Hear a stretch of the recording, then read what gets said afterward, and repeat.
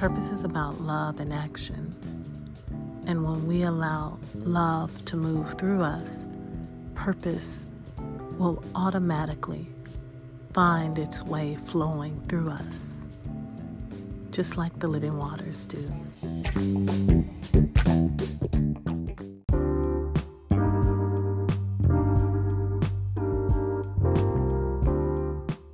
Dear scribbler and speaker,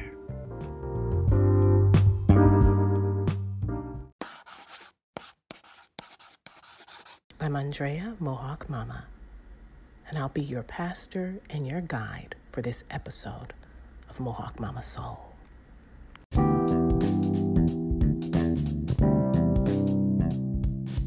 Beyond a noun, purpose is a verb, and every purpose you and I carry out must be fleshed out, embodied, in solidarity, not in solitary confinement. Let's get into today's Kwanzaa meditative moment with Nia, purpose.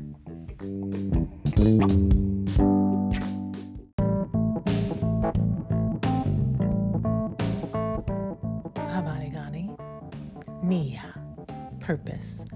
To make as our collective vocation the building and developing of our community in order to restore our people to their traditional greatness. Purpose encourages us to look within ourselves and to set personal goals that are beneficial to the community. I won't read any further than that because I want to encourage you to make sure that you interact with the devotional guide and then give your response. But this is what I do want to say, that we complicate and overthink purpose.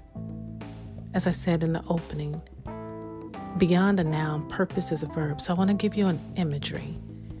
And you can close your eyes or you can keep them open. Whatever will help you truly engage in this imagery. And I want you to think of yourself as a canal. I want you to think of yourself as a conduit. Whichever one you want to use, a canal, a conduit, they both operate the same. They are receiving that which comes through and lets it pass. And purpose is flowing water, constantly looking for an entryway and an exit. So when we think of purpose, we can think of it as that which flows through us.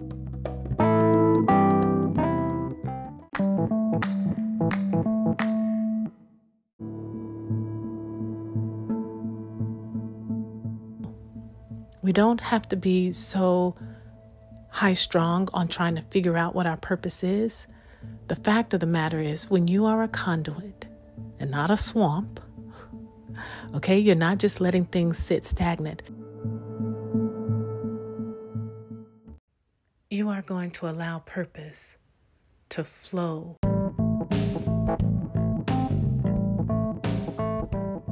And that flow is not just personally. It is a collective flow. It is born from the ultimate essence of a life of purpose when you see the Father, the Son, the Holy Spirit. And so Elohim is the source of collective purpose, the Creator, the Redeemer, and the Holy Spirit, the Ruach, the breath, the wind of God, together are our Nia, and their transformative work in and through and for us is collective. And it is the reason that we don't just look at things in terms of the purpose that they serve here and now. It transcends that to what will be, because God has already proved that they can.